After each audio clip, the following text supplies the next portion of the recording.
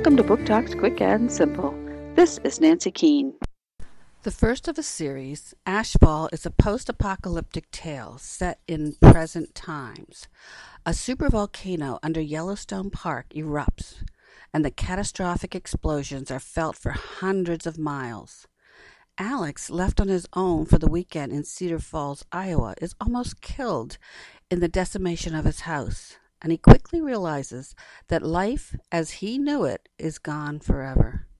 In the midst of the panic and chaos surrounding him, he decides to head to Illinois to reunite with his family. As he struggles cross-country through heavy, drifting ash, he faces starvation, abandoned homesteads, violent strangers, and unexpected love.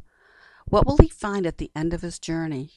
How can he keep going amid the death and destruction surrounding him?